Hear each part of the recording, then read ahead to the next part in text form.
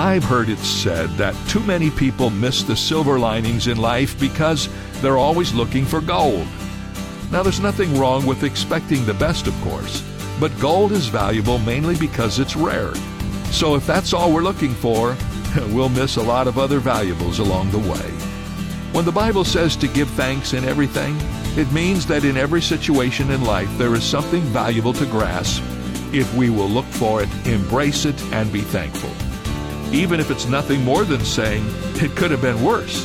Well, that makes your present circumstance valuable.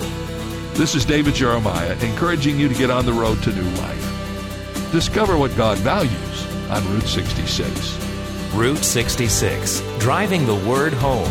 Log on to Route66Life.com and get your roadmap for life. That's Route66Life.com. Route 66. Start your journey home today.